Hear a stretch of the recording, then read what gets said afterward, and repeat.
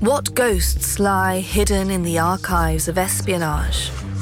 What story might an unassuming item yield when placed under the right light? I'm Alice Loxton, and this is a history of the world in spy objects from Spyscape Studios. Hiding deep within this unusual collection is an item that you have almost certainly seen before, though I doubt you've ever considered it in the context of intelligence history. Today we're going to be talking about Jackson Pollock painting number 8, which was created in 1949. What comes to mind when you think of Jackson Pollock? Free-minded radicalism? Intense artistic experimentation? Bohemian New York City? How about the CIA?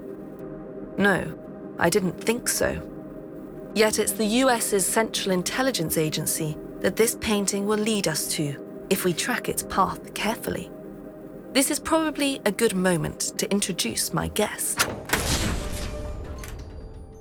My name is Daniel Arsham. I am a visual artist living in New York City, and my work is often involved with the manipulation of time and our perception of how we catalog it, how we use it, how we move through it, those sorts of things. Manipulation, time, perception. All these concepts are essential to understanding painting number 8, the painter who created it, and the so-called abstract expressionist movement to which he belonged. The whole idea of movements was perhaps created by forces outside of the artists themselves, and so that was certainly interesting to me. And then just looking into the history of how his work may have been used for other means outside of his own direct interests. So let's turn to painting number 8. Looming large on a white wall, 6 foot by 3. I'm looking at an image of swirling paint strokes that are composed of drips and drabs, many different colors, greens and reds and yellows and blacks that are sitting on a surface of canvas. And it almost feels like a hurricane movement of a series of tumbleweeds or something sitting on a base background. There's no figurative lock, right? There's nothing to lock onto in the image. Your eye moves around the image, and every part of the image is as important as the other in many ways.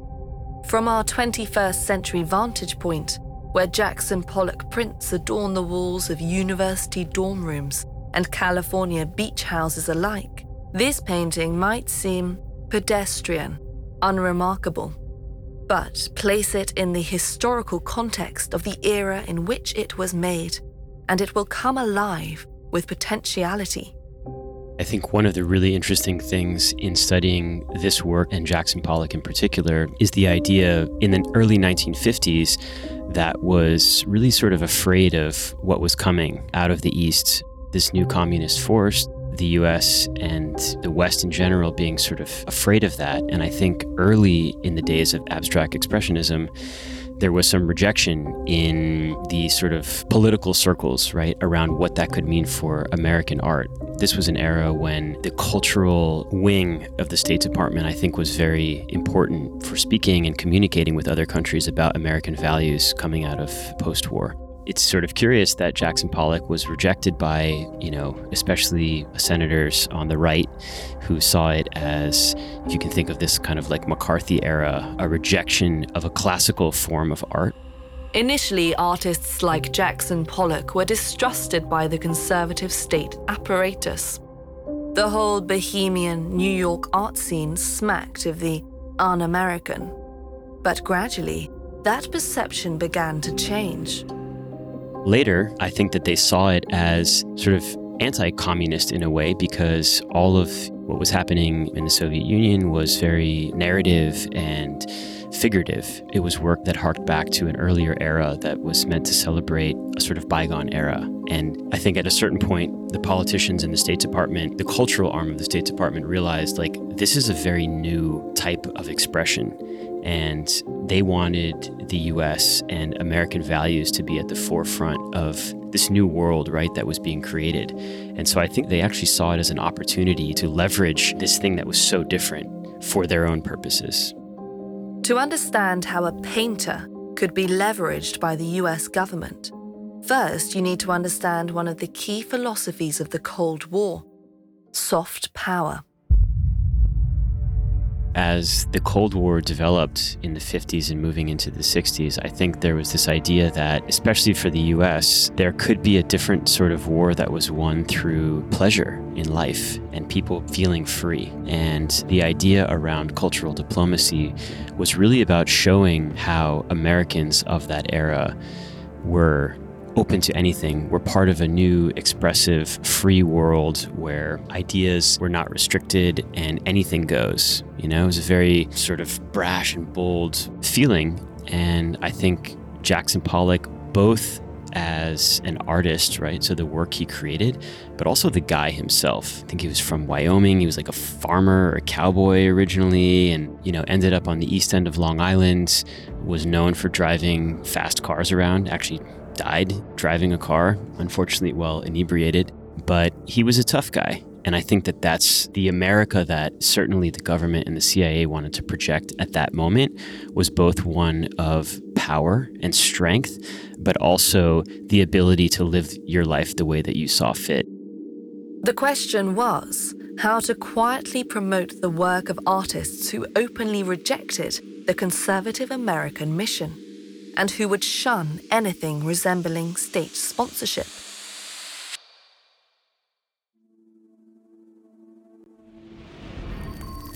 Enter in 1950 a new division of the CIA, the Propaganda Assets Inventory.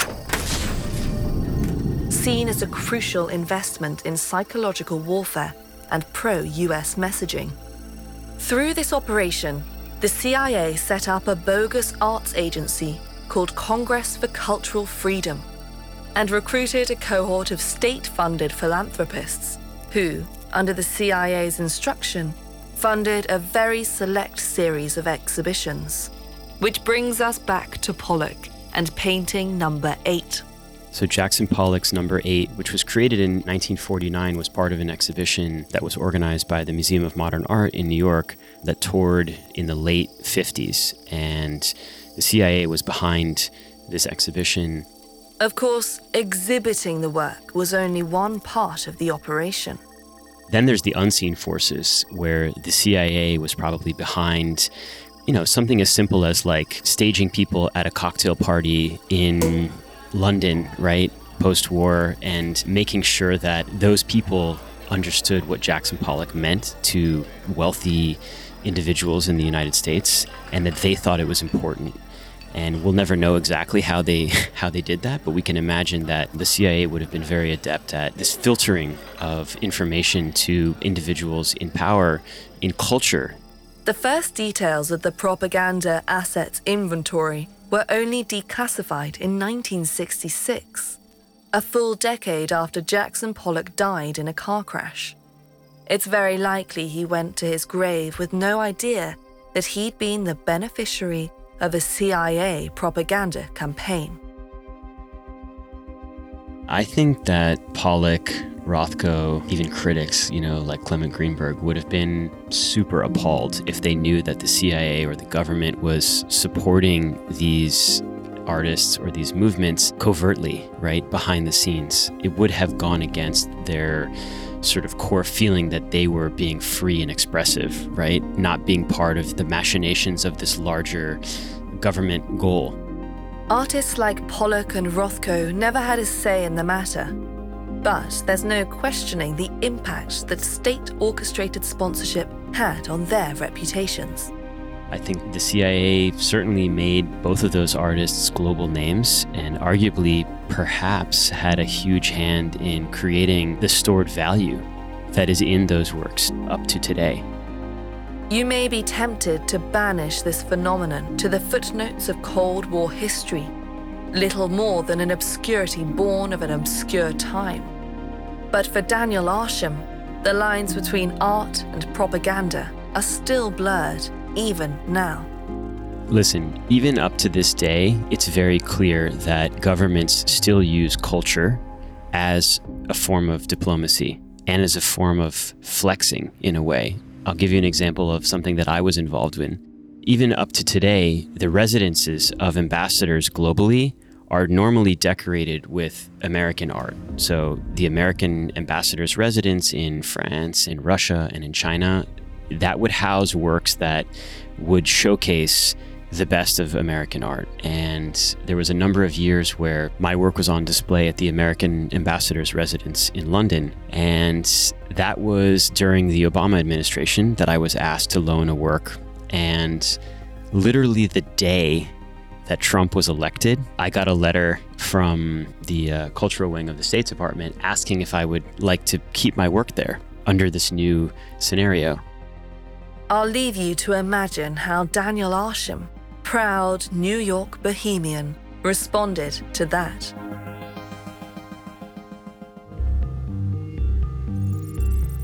I'm Alice Loxton. More clandestine secrets await in the next episode of A History of the World in Spy Objects from Spyscape Studios. If you like this podcast, please give it a 5-star rating or leave a review.